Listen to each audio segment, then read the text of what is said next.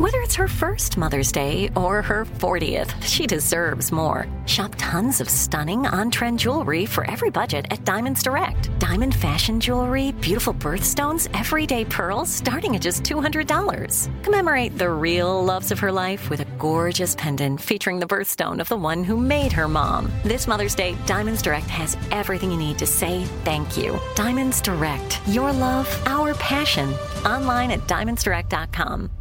When you think about the future, what kind of technology do you envision? Whatever the future holds, artificial intelligence will undoubtedly be at the heart of it all. Join Graham Class as he hosts Season 2 of Technically Speaking, an Intel podcast, and hear from the minds transforming healthcare, retail, entertainment, personal computing, and more with the help of AI. Tune in every other Tuesday and explore the latest technology that's changing our world today and creating a more accessible tomorrow. Listen to Technically Speaking, an Intel podcast on the iHeartRadio app, Apple Podcasts, or wherever you get your podcasts. What's up, this your boy Lil Duval, and check out my podcast, Conversations with Unc, on the Black Effect Podcast Network. Each and every Tuesday, Conversations with Unc podcast feature casual and in-depth talk about ebbs and flows of life and the pursuit of happiness. Unlike my work on stage, I tap into a more serious and sensitive side to give life advice and simply offer words of encouragement, yet remind folks to never forget to laugh. Every Tuesday, listen to Conversation with Unc, hosted by Lil Duval on the Black Effect Podcast Network, iHeartRadio app, or wherever you get your podcasts. Presented by AT&T. Connecting changes everything. What does every grocery store aisle now have in common? Products that come in paper packaging. And not just the obvious ones like cereal boxes and juice cartons. From beauty products to boxed water, there are more opportunities to go papertarian than ever before. So why should you? Because paper comes from a renewable resource and can be recycled up to 7 times. Simply put, it's the smart choice for the environment. And it turns out the easiest choice for you. Learn more at howlifeunfolds.com/papertarian. Welcome to Stuff You Missed in History Class from HowStuffWorks.com.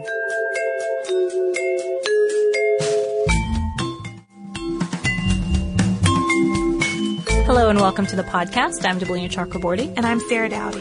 And since we're in the middle of Atlantic hurricane season in our part of the world, and maybe it's also a little bit because it's been really stormy here all week, so we've got storms on the brain, we thought it'd be interesting to take a look at some historical storms. After all, the truly big ones really are kind of characters in their own right, and they often change the story of whatever area they decide to visit and the lives of the people who live there. I think that's really emphasized by the fact that we give them names now. So they really do have sort of a personality, and those names become almost taboo in the immediate years after a really big storm hits. They do. And I think that's especially true with Hurricane Katrina. So a recent storm in recent history. You know, we're not going to be talking about Katrina on the podcast today, but it certainly comes to mind if you're thinking about really giant storms in the United States. Right. It was a Category 5 storm, led to severe flooding and spawned tornadoes that killed around 1,800 people across several states. But as Sarah said, we're not going to get into Katrina in this podcast so much today, but it did get us thinking a lot about some of the most destructive storms that left their marks on the world over time. So we're going to take a look at just a handful of those. We're not going to cover them all by any means today, but we're going to take a look at a few that we think are pretty interesting. We are. So we're going to start back in 1925 with a tornado. And most of the storms we're going to be talking about are hurricanes or cyclones, cyclones in the non-American sense of Dorothy and Oz. But this one is a true tornado, the tri-state tornado. And your average tornado is about 500 to 2,000 feet wide, and it travels at about a speed of 30 miles per hour. So pretty scary, even if you just leave it at that. We had a tornado in Atlanta a few years ago. It went right through downtown. It was a scary storm. It was, but this next entry on our list, the 1925 tri-state tornado, was massive enough to leave that tornado and most typical tornadoes that we encounter in this country in the the dust. It formed at about 1 p.m. on March 18th, 1925, somewhere around the town of Ellington in southeastern Missouri, and it was nearly a mile wide, moving at an average speed of about 62 miles per hour, and at times even up to 73 miles per hour. And it was possibly because of that great width that a lot of people who saw the storm coming didn't even realize at first that it was a tornado. It just looked like a cloud wall. Right. And according to an article by Sean Potter in Weatherwise magazine, W.F. Haywood, who was the postmaster for Ellington, made one of the first recorded sightings of the tornado. And he just observed it as a, quote, blue-black cloud mass that was coming toward them.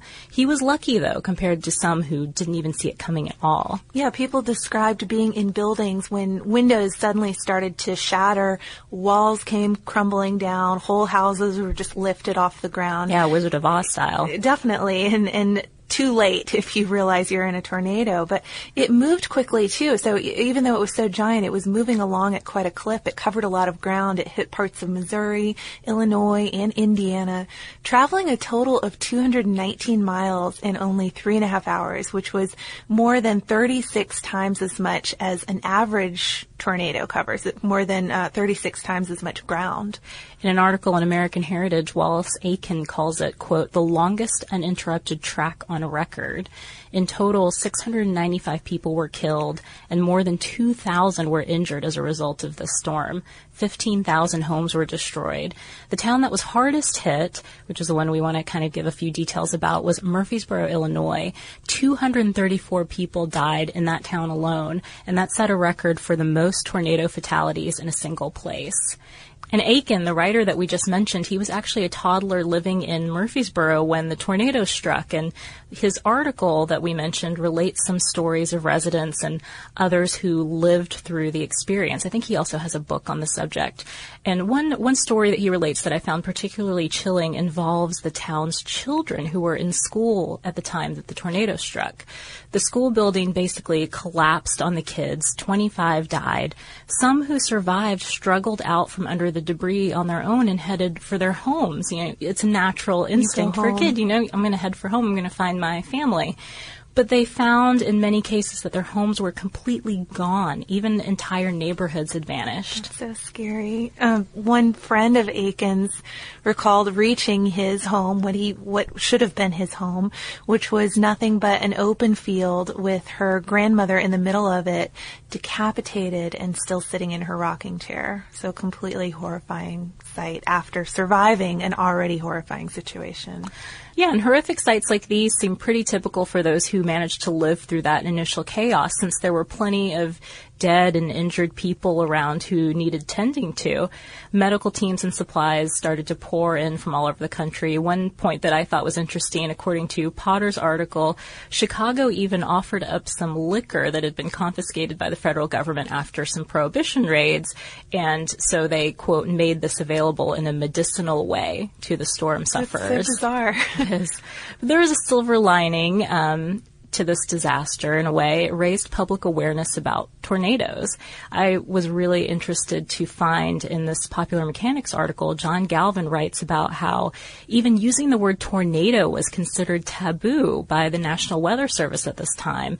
Basically because tornadoes were so unpredictable, talking about them was thought to cause pointless panic. So don't let people know until their houses are rattling. Well, yeah, I mean, I don't know if they exactly looked at it that way, but I guess they just thought there was really no use since they couldn't really forecast them. Right. But after the tri-state tornado, local tornado spotting networks started popping up. So people were more aware and were taking steps to protect themselves a little bit. And of course, researchers know so much more about tornadoes now than they did back then, so much so that in recent years, some have suggested that the tri-state tornado might have actually been a family of tornadoes, not one single tornado, that was caused by a supercell thunderstorm. I'm Tracy V. Wilson from Stuff You Missed in History Class. Did you know small businesses make up 99.9% of all businesses in the United States? The world is powered by entrepreneurs, and if you're a small business owner or even someone dreaming of starting your own business, then you'll want to check out Season 2 of Mind the Business, small business success stories from Ruby Studio, from iHeartMedia, and Intuit QuickBooks. And every episode, hosts Austin Hankwitz and Janice Torres talk to entrepreneurs about how they've grown from the lessons of launching and nurturing a small business and how they have found success being their own boss. From the excitement of first starting out to finding the right tools and resources to process invoices and payments like QuickBooks Money, you won't want to miss these inspiring stories of entrepreneurship and discovering ways to business differently so you can too. And if you're a small business owner or even someone dreaming of starting your own business, then you'll want to check out Season 2 of Mind the Business, Small Business Success Stories from Ruby Studio, from iHeartMedia, and Intuit QuickBooks. Focus Features presents Back to Black. I want people to hear my voice and just forget their troubles. Experience the music and her story. Know this, I ain't no Spice Girl. Like never before. That's my daughter. That's my Amy. On the big screen. I want to be remembered for just being me. Amy Winehouse, Back to Black, directed by Sam Taylor Johnson. Rated R, under 17, not admitted without parent. Only in theaters May 17th.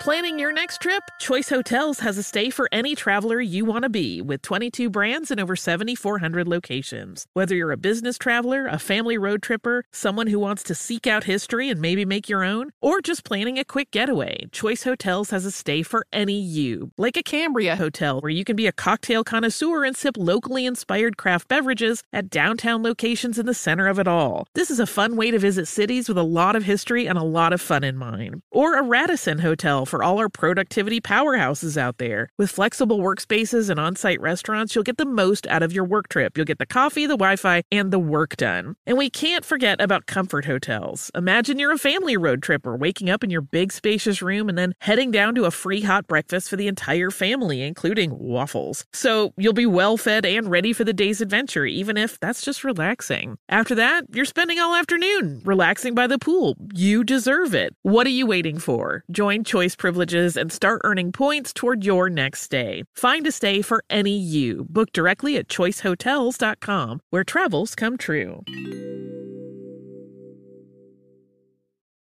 The Home Depot wants every mom to have their own outdoor oasis this Mother's Day, whether that be a new space to relax or a beautiful garden upgrade. At the Home Depot, you could give mom a gift that's as unique as she is, with a stylish and comfortable place to entertain or relax for the mom who does it all. And with convenient delivery, you won't have to stress over getting it to her either. Looking to step up your Mother's Day flowers for the mom who's great with gardening? Let Mom's green thumb do some digging with colorful flowers, pots, and premium soils to bring out the most in her patios, walkways, and gardens with the Home Depot's Mother's Day Savings Event happening now. Get Vigoro potting soil, just $8.97 for strong, healthy, vibrant plants indoors and outside. Start your Mother's Day shopping and saving today by checking out the Home Depot's extensive selection online at HomeDepot.com or directly in store near you with convenient pickup and delivery options. See HomeDepot.com/delivery for details. The Home Depot, how doers get more done.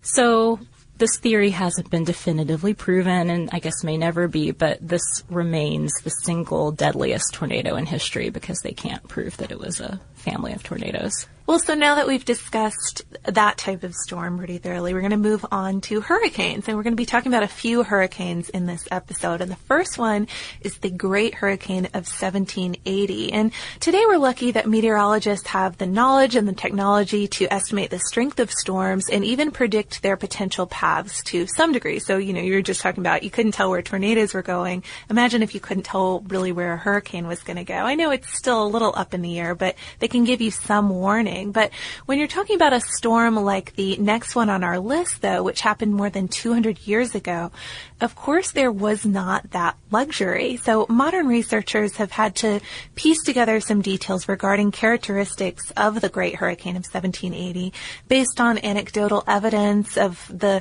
kind of destruction that it caused, sort of having to look back at it and figure out what the storm was really like. Yeah, and that destruction that you just mentioned was really significant, to say the least. The fact that, just considering the fact that it stood out so much in what was already an active hurricane season that year, should hint at that, but the death toll also speaks for itself. More than 20,000 people in the Eastern Caribbean lost their lives. According to the Caribbean Disaster Emergency Response Agency, researchers estimate that the hurricane formed in the Atlantic and moved westward very slowly at about 6 nautical miles per hour. The storm got to Barbados on October 10th, where, according to Encyclopedia Britannica, it destroyed nearly all the homes on the island, and about 4,500 people lost their lives.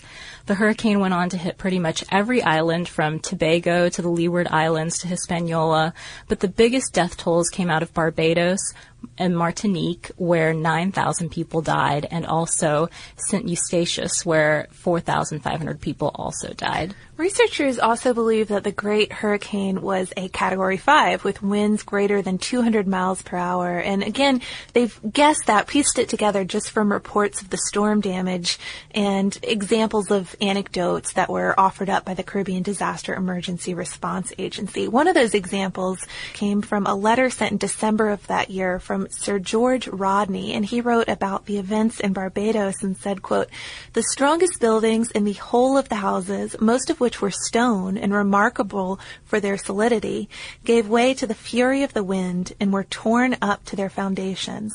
All the forts destroyed, and many of the heavy cannon carried upwards of 100 feet from the forts. Had I not been an eyewitness, nothing could have induced me to have believed it. More than 6,000 persons perished, and all the inhabitants were entirely ruined." So pretty serious. I mean, the sight of cannons blowing up into the air, I think that's the strongest point he makes there. That's true, but I think this other point made by Dr. Gilbert Blaine in a letter that he wrote is also very interesting. He says, quote, "What will give as strong an idea of the force of the wind as anything, many of them," and the trees is what he was referring to, "were stripped of their bark. So today we know that this hasn't been observed in hurricanes where winds are about 200 miles per hour, and that's why researchers guessed that the winds had to be greater than that. So, and I think that's so neat that they can compare the history of other trees and other wind speeds and figure out this one from 1780. Yeah. And the casualties here weren't all on land either. Also of historical note here is that the American Revolution was going on at the time that this hurricane struck, which meant that plenty of European naval forces, both British and French, were concentrated in the Caribbean. So thousands of soldiers died as their vessels were damaged, destroyed, swept away. Encyclopedia Britannica says something like more than 40 French ships sank near Martinique alone. And this is something I have never heard mentioned when you learn about the American Revolution. It seems like it had to have shaken people up a little bit at least. But okay, so the next storm we're going to talk about is certainly, we're jumping ahead quite a bit. It's a more modern storm, and it's one that I'm guessing a lot of you, especially if you're in the United States, have probably heard about before. It has the distinction of being known as the greatest natural disaster in U.S. history. Yeah, it took place in Galveston, Texas in 1900 and is sometimes known simply as the Galveston Storm. Galveston at the time was one of the wealthiest cities in America, and it was the largest city in Texas and a big trade center. A boom town, really. Yeah. Located on a barrier island in the Gulf of Mexico, Galveston had gotten the message before that it should do some storm preparation, including maybe constructing a seawall, and they'd seen nearby towns destroyed by hurricanes in previous years, but they still didn't make any moves to fortify the city prior to 1900. The city got its first inkling that a storm was headed its way in early September of that year, and what started out as an area of, quote, unsettled weather near the Windward Islands became a tropical storm that moved over Cuba and hit Louisiana and Mississippi on the way to Texas.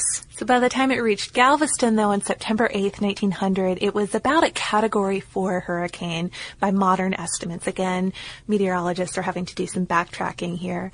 When it first reached Galveston in the morning, it caused some flooding, but it was still sunny out, and according to an article by Chuck Lyons in History Magazine, most locals weren't too concerned about the storm. They'd seen big storms before living on the Gulf. They thought they could, quote, ride it out, as sometimes people do in big storms like this. But as the day went on, the wind started to pick up, and it ultimately reached estimated speeds of about 120 to 135 miles per hour.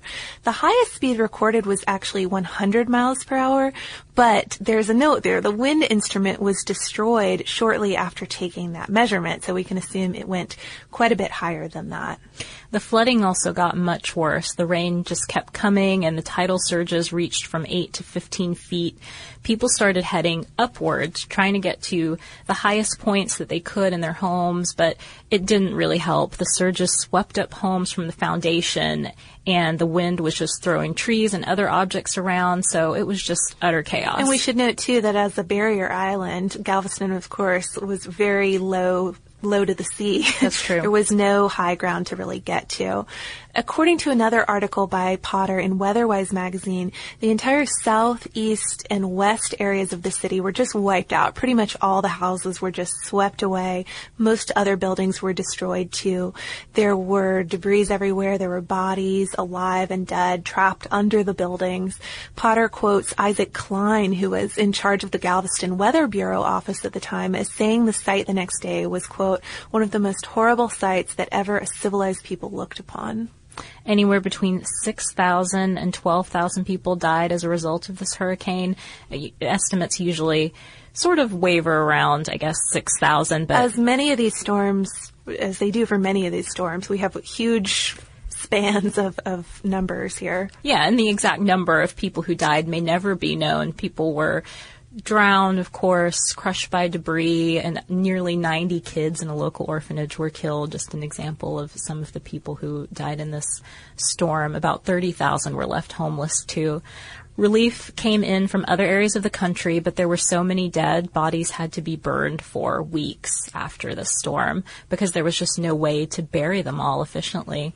Galveston never quite recaptured the prominence that it once had, according to Lyon's article, but it did survive and managed to rebuild.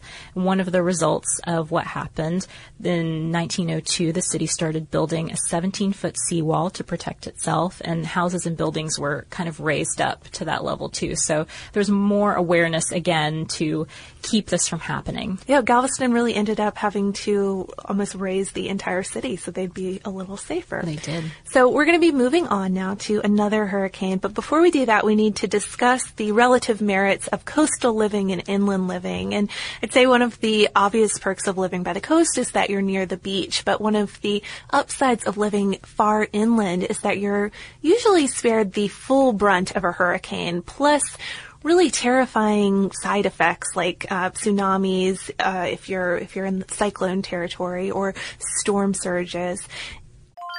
I'm Tracy V. Wilson from Stuff You Missed in History Class. Did you know small businesses make up 99.9% of all businesses in the United States? The world is powered by entrepreneurs, and if you're a small business owner or even someone dreaming of starting your own business, then you'll want to check out Season 2 of Mind the Business, small business success stories from Ruby Studio, from iHeartMedia, and Intuit QuickBooks. And every episode, hosts Austin Hankwitz and Janice Torres talk to entrepreneurs about how they've grown from the lessons of launching and nurturing a small business and how they have found success being their own boss. From the excitement of first starting out to finding the right tools and resources to process invoices and payments like QuickBooks Money, you won't want to miss these inspiring stories of entrepreneurship and discovering ways to business differently so you can too. And if you're a small business owner or even someone dreaming of starting your own business, then you'll want to check out Season 2 of Mind the Business, small business success stories from Ruby Studio, from iHeartMedia, and Intuit QuickBooks.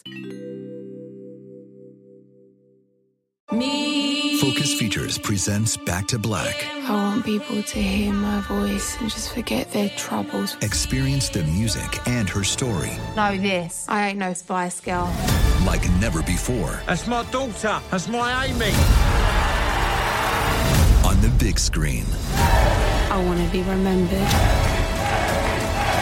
for just being me. Amy Winehouse, Back to Black, directed by Sam Taylor Johnson. Rated R, under 17, not a minute without parent. Only in theaters May 17th. Planning your next trip? Choice Hotels has a stay for any traveler you want to be, with 22 brands and over 7,400 locations. Whether you're a business traveler, a family road tripper, someone who wants to seek out history and maybe make your own, or just planning a quick getaway, Choice Hotels has a stay for any you. Like a Cambria Hotel, where you can be a cocktail connoisseur and sip locally inspired craft beverages at downtown locations in the center of it all. This is a fun way to visit cities with a lot of history and a lot of fun in mind. Or a Radisson Hotel, email for all our productivity powerhouses out there. With flexible workspaces and on-site restaurants, you'll get the most out of your work trip. You'll get the coffee, the Wi-Fi, and the work done. And we can't forget about comfort hotels. Imagine you're a family road tripper waking up in your big spacious room and then heading down to a free hot breakfast for the entire family, including waffles. So you'll be well fed and ready for the day's adventure, even if that's just relaxing. After that, you're spending all afternoon relaxing by the pool. You deserve it. What are you waiting for? Join Choice Privileges and start earning points toward your next stay. Find a stay for any you. Book directly at choicehotels.com, where travels come true. The Home Depot wants every mom to have their own outdoor oasis this Mother's Day, whether that be a new space to relax or a beautiful garden upgrade. At the Home Depot, you could give mom a gift that's as unique as she is, with a stylish and comfortable place to entertain or relax for the mom who does it all. And with convenient delivery, you won't have to stress over getting it to her either. Looking to step up your Mother's Day flowers for the mom who's great with gardening? Let Mom's Green Thumb do some digging with colorful flowers, pots, and premium soils to bring out the most in her patios, walkways, and gardens with the Home Depot's Mother's Day Savings Event happening now. Get Vigoro potting soil, just $8.97 for strong, healthy, vibrant plants indoors and outside. Start your Mother's Day shopping and saving today by checking out the Home Depot's extensive selection online at HomeDepot.com or directly in store near you with convenient pickup and delivery options. See HomeDepot.com/delivery for details. The Home Depot, how doers get more done. You're not completely off the hook, though, unfortunately. In 1928, an extremely rare natural disaster occurred. It was a freshwater storm surge at Lake Okeechobee in south central Florida, which is just north of what we think of the Everglades today, and 40 miles northwest of Palm Beach. And that surge, plus the effects of the hurricane itself, killed up to 3,000 people, meaning that it came pretty close to Galveston, depending on which numbers you're using for Galveston, as the deadliest storm in U.S. history. In the early 20th century, South Florida underwent a huge development boom. Just to give you some background on this area, areas like Palm Beach, which is an Atlantic barrier island, attracted the wealthy, while many of the inland Everglade areas, including the area around Lake Okeechobee, were drained for agriculture. And according to NOAA, only about 50,000 people were living in South Florida at the time. So migrant laborers from mostly the Bahamas arrived to do the farm work and set up small towns around the lake. So those are our two focus areas, really different worlds economically, but both clearly very vulnerable to weather. One, a barrier island, always vulnerable. The other, small towns with shoddy structures sitting plumb next to one of the largest freshwater lakes in the country that only happen to be about 12 to 15 feet above sea level. So again, according to NOAA, the storm we're discussing first hit land about September 12, 1928. 300 people were killed when it swept over Puerto Rico. From there, it moved through the Bahamas and hit the mainland on September 16th, right in Palm Beach County. And the coast was really badly damaged by the wind, the storm, but warnings had allowed many people to evacuate or to take cover. Inland, though, water from the storm caused Lake Okeechobee to start to pool. You know, we mentioned that it's a very large lake. It's also a very shallow lake. And finally, it broke through this short, inadequate muck levee that was meant to protect the settlements to its south. And the freshwater storm surge then, at that point, rose about 12 feet around the lake, drowning people in the low-lying area and flooding towns like Belle Glade, South Bay, and Canal Point, as well as other towns. And we mentioned a minute ago that the death toll could have been as high as 3,000, but there have been so many recalculations regarding this storm over the years. And I mentioned earlier that there's a lot of discrepancy in many of these numbers, and we'll discuss some of the reasons for that more later. But for this storm, it seems like there were some racial politics involved. Different sources from immediately after the flood ranged from 1,000 dead from the Miami Herald to 2,300 dead in the Miami Daily News. So let's talk about that for a second. Why was there so much confusion and miscalculation? According to the American Meteorological Society and Russell Post, an estimated 3/4 of the dead were field workers, mostly non-white migratory workers. Many of them were only known to even friends by their nicknames. Many of the bodies were lost. Post article includes a quote describing how the surge carried people into the, quote, sawgrass wastes. And the search for bodies ended November 1st because of lack of funds. So they just... A mixture of not being able to actually locate the bodies and just not knowing who was there alive in the first place. Right. Many of the black dead and some of the white dead also were buried in segregated mass graves. Simultaneous segregated memorial services were held Sunday, September 30th, in 1928 in West Palm Beach. Mary McLeod Bethune attended one of the black services. She was a big civil rights activist and educator at the time. Economically, though, the storm was also really damaging. It caused an estimated $25 million in damages, which is now equal to about $16 billion if you adjust for wealth, population, and inflation, according to Post. It also ended the boom of the 1920s South Florida development because only 2 years earlier there had been a similarly large storm that had destroyed a lot of Miami. So people buying their luxury houses were starting to realize this was a risky area to live in. And that's why this one reminds me so much of the Galveston storm, because it really affected the whole trajectory of the city and the area. Right. Another note here of the literary variety, Okeechobee, if it rang a bell for you, it might be from reading Zora Neale Hurston's Their Eyes Were Watching God. Not to give anything away, but it's a major plot device between the heroine and the character Tea Cake. Floridian Hurston hadn't been in the state during the storm, but according to Valerie Boyd, she combined her interviews with survivors plus her own experience in a storm in the Bahamas in 1929 to create a realistic scene there. And I have to say, it's probably been about 10 or so years since I read that book, but I can remember the storm scene. So our final storm for this list is the Bola cyclone of 1970. And many of the storms we've discussed so far have been truly extraordinary storms, truly large storms. The Bola cyclone, though, could have been just an average or maybe even under the right circumstances, a mild storm had it not hit where it did and had it not hit when it did. As it worked out, though, the storm, which is also called the Ganges-Brahmaputra Delta Cyclone, became one of the deadliest, if not the deadliest, tropical cyclone on record. It's also one of the world's worst natural disasters. The storm formed over the Bay of Bengal November 8th, 1970, and this was after the traditional season's end, so most people weren't even expecting more storms and were already kind of at max flood capacity for the year. It was also headed for the Ganges Delta, which was then a part of East Pakistan and one of the flattest, most flood-prone regions of the world.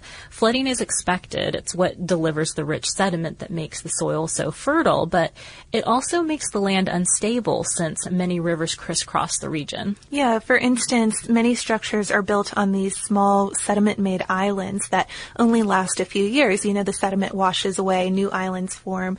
So understandably, building temporary structures like this, you don't build really solid ones, really sturdy buildings and houses. But because the soil in this region is so rich from all that sediment, the delta is also one of the most densely populated areas of the world, really comparable to the Netherlands, which is, I think, Europe's most populated country, or densely populated, rather. According to Benjamin Riley in Disaster and Human History, Case Studies in Nature, Society, and Catastrophe, in the decade before the flood, the population in this delta region had increased by about 30%, meaning that farmers were already having to push further into the mangrove forest buffer by the coast in order to eke out a living. And it also meant that the population was really young. There were a lot of very young children at the time. So already there's this out-of-season storm, and it was the 6th of the season, and it's in a flood-prone area with a dense population living in mostly temporary housing. So just to set the scene right there, the storm made landfall as a Category 3 cyclone with a peak speed of 115 miles per hour. It hit right at high tide on a full moon night when people were sleeping. Many of the migrant workers who had arrived for rice harvest were sleeping outside. The storm surge created by the cyclone reached about 19 feet, wiping out everything that it hit. Since there wasn't high ground, people climbed trees only to find themselves surrounded by snakes. And there's a really odd story. I mean, I'd say take it with a grain of salt, but it's mentioned by Riley. He discusses a Mrs. Kareem who credited a constrictor with saving her life. So most people, I'm sure, if you found yourself suddenly in the tree with lots of snakes, that would be it. But she remembers losing consciousness, but at that moment being wrapped up by a constrictor who was really just trying to cling to anything on the tree, and it ended up saving her life and the life of her newborn child. So kind of a wild storm story there, but I guess you never know what can happen in in incidents like these. The death toll, though, was initially estimated to be at about 225,000, but it could have been as high as 500,000. And again, just like we discussed with the Okeechobee hurricane, there are a lot of reasons for why there's so much discrepancy here. And again, one is that there were probably a lot of migrant workers among the dead, and nobody knew who was there, nobody knew who they were. Plus undocumented residents, just people who hadn't registered in any sort of way. And we mentioned this earlier, lots of young children, so maybe they weren't even on the books yet. After the storm, hundreds of thousands of people were left without food. And since it had almost been harvest time, there were no stores of anything either. Agricultural equipment had been washed away. Salt water had inundated farmland. Livestock had drowned. The fishing industry was destroyed. And drinking water was contaminated, and people contracted cholera from that. Many people were injured, too, after such a traumatic survival situation. They had broken bones, they had abrasions on their arms and their chests and thighs, something that relief workers Alfred Summer and W. Henry Mosley called, quote, cyclone syndrome, or, quote, the grim evidence of the tenacity with which the survivors had clung to the trees to withstand the buffeting of the waves. So just tearing yourself up trying to save your life during the storm surge.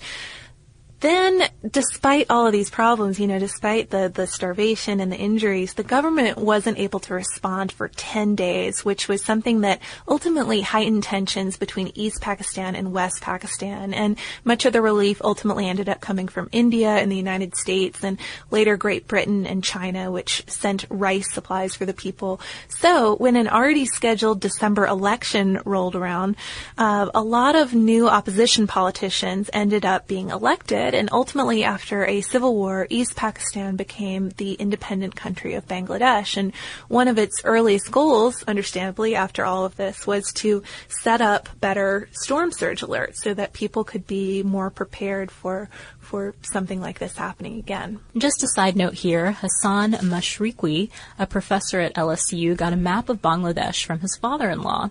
He scanned the map for part of his work predicting storm surges in the Gulf of Mexico, since he wanted to work on developing similar models for Bangladesh. He ended up creating an early warning system, which was tested in 2007 when Mashriqui noted a huge cyclone forming in the Bay of Bengal. The way he went about spreading those warnings, though, it sounds so roundabout. It's amazing that it actually worked. But he began communicating, once he noticed this huge storm forming, began communicating with the U.S. Navy to find out how much the government in the area knew about what was going on, what kind of warnings were already in place. And when he realized from family that the storm wasn't really being treated very seriously, he got in touch with a food and disaster official in Bangladesh via his LSU freshman son and began sharing information, began tracking the storm, and many people were successfully evacuated from the areas identified as most at risk, and he also helped retroactively target rescue efforts. Here's where the storm went. Here's where you need to go.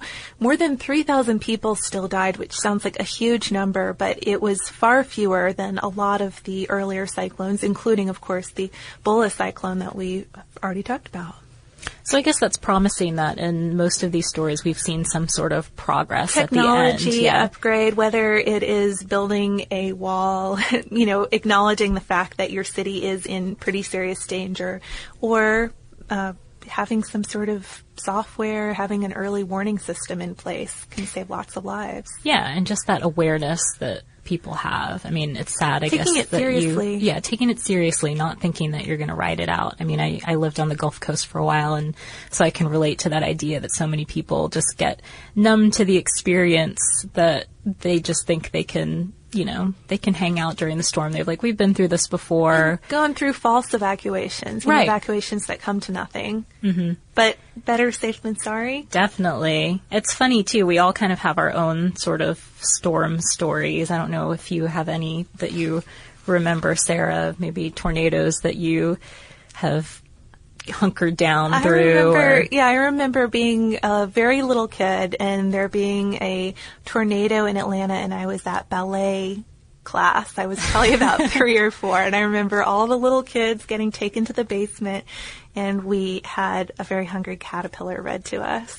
That's my biggest scary storm memory, I think, which is pretty good. Way to ride out a storm. Yeah, I remember when I was living in Mobile, I think this was 98, we had to evacuate when George came, and I had a kind of beat up Toyota Paseo that I drove at the time, and I remember driving upstate to where my parents live and just kind of blowing all over the road, and for the first time, because I like little cars, but I was thinking, I really wish I had like one of those big, something really heavy to kind of anchor me down at this point. But well, send us your storm stories. I mean, I guess living in Atlanta, we're most likely to experience tornadoes, hurricanes. We get pretty heavy hurricanes from time to time, not coastal levels, of course, and then the occasional freak ice storm.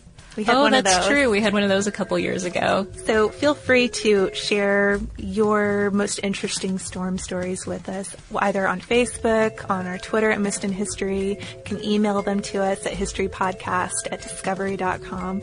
We'd be interested. I mean, everybody likes freakish weather stories, right? That's true. And if you want to learn a little bit more about some of the storms that we talked about today and some additional ones, we have a great article on our site called 10 Most Destructive Storms. You can look that up by visiting our homepage at www.howstuffworks.com.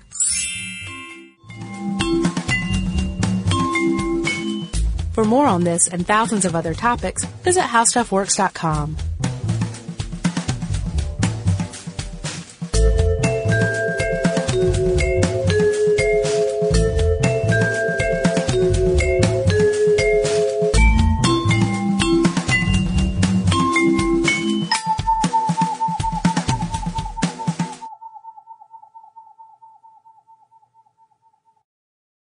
Xumo Play is your destination for endless entertainment. With a diverse lineup of 350-plus live channels, movies, and full TV series, you'll easily find something to watch right away. And the best part? It's all free. Love music? Get lost in the 90s with iHeart 90s. Dance away with hip-hop beats and more on the iHeartRadio music channels. No logins, no signups, no accounts, no hassle. So what are you waiting for? Start streaming at play.xumo.com or download from the app and Google Play stores today. All you can stream with Xumo Play. Xfinity has free premium networks for everyone this month, no matter what kind of entertainment you love. Addicted to true crime? Catch killer cases and more spine-tingling shows on A&E Crime Central. Crave adventure? Explore Asian action movies on Hi-YAH. Searching for something extreme? Check out skating, snowboarding, and more on Fuel TV Plus, the global home of action sports. And find crowd-pleasing bops on iHeartRadio's Hit Nation playlist. There's new free shows and movies to love every week. Say free this week in your Xfinity voice remote. This is Malcolm Gladwell from Revisionist History. eBay Motors is here for the ride. With some elbow grease, fresh installs, and a whole lot of love, you transformed 100,000 miles and a body full of rust into a drive that's all your own. Brake kits, LED headlights, whatever you need, eBay Motors has it. And with eBay Guaranteed Fit, it's guaranteed to fit your ride the first time, every time, or your money back. Plus, at these prices, you're burning rubber, not cash. Keep your ride or die alive at ebaymotors.com. Eligible items only. Exclusions apply. Asking the right questions can greatly impact your future, especially when it comes to your finances. So if you're looking for a financial advisor you can trust, certified financial planner professionals are committed to acting in your best interest. That's why it's got to be a CFP. Find your CFP professional at letsmakeaplan.org.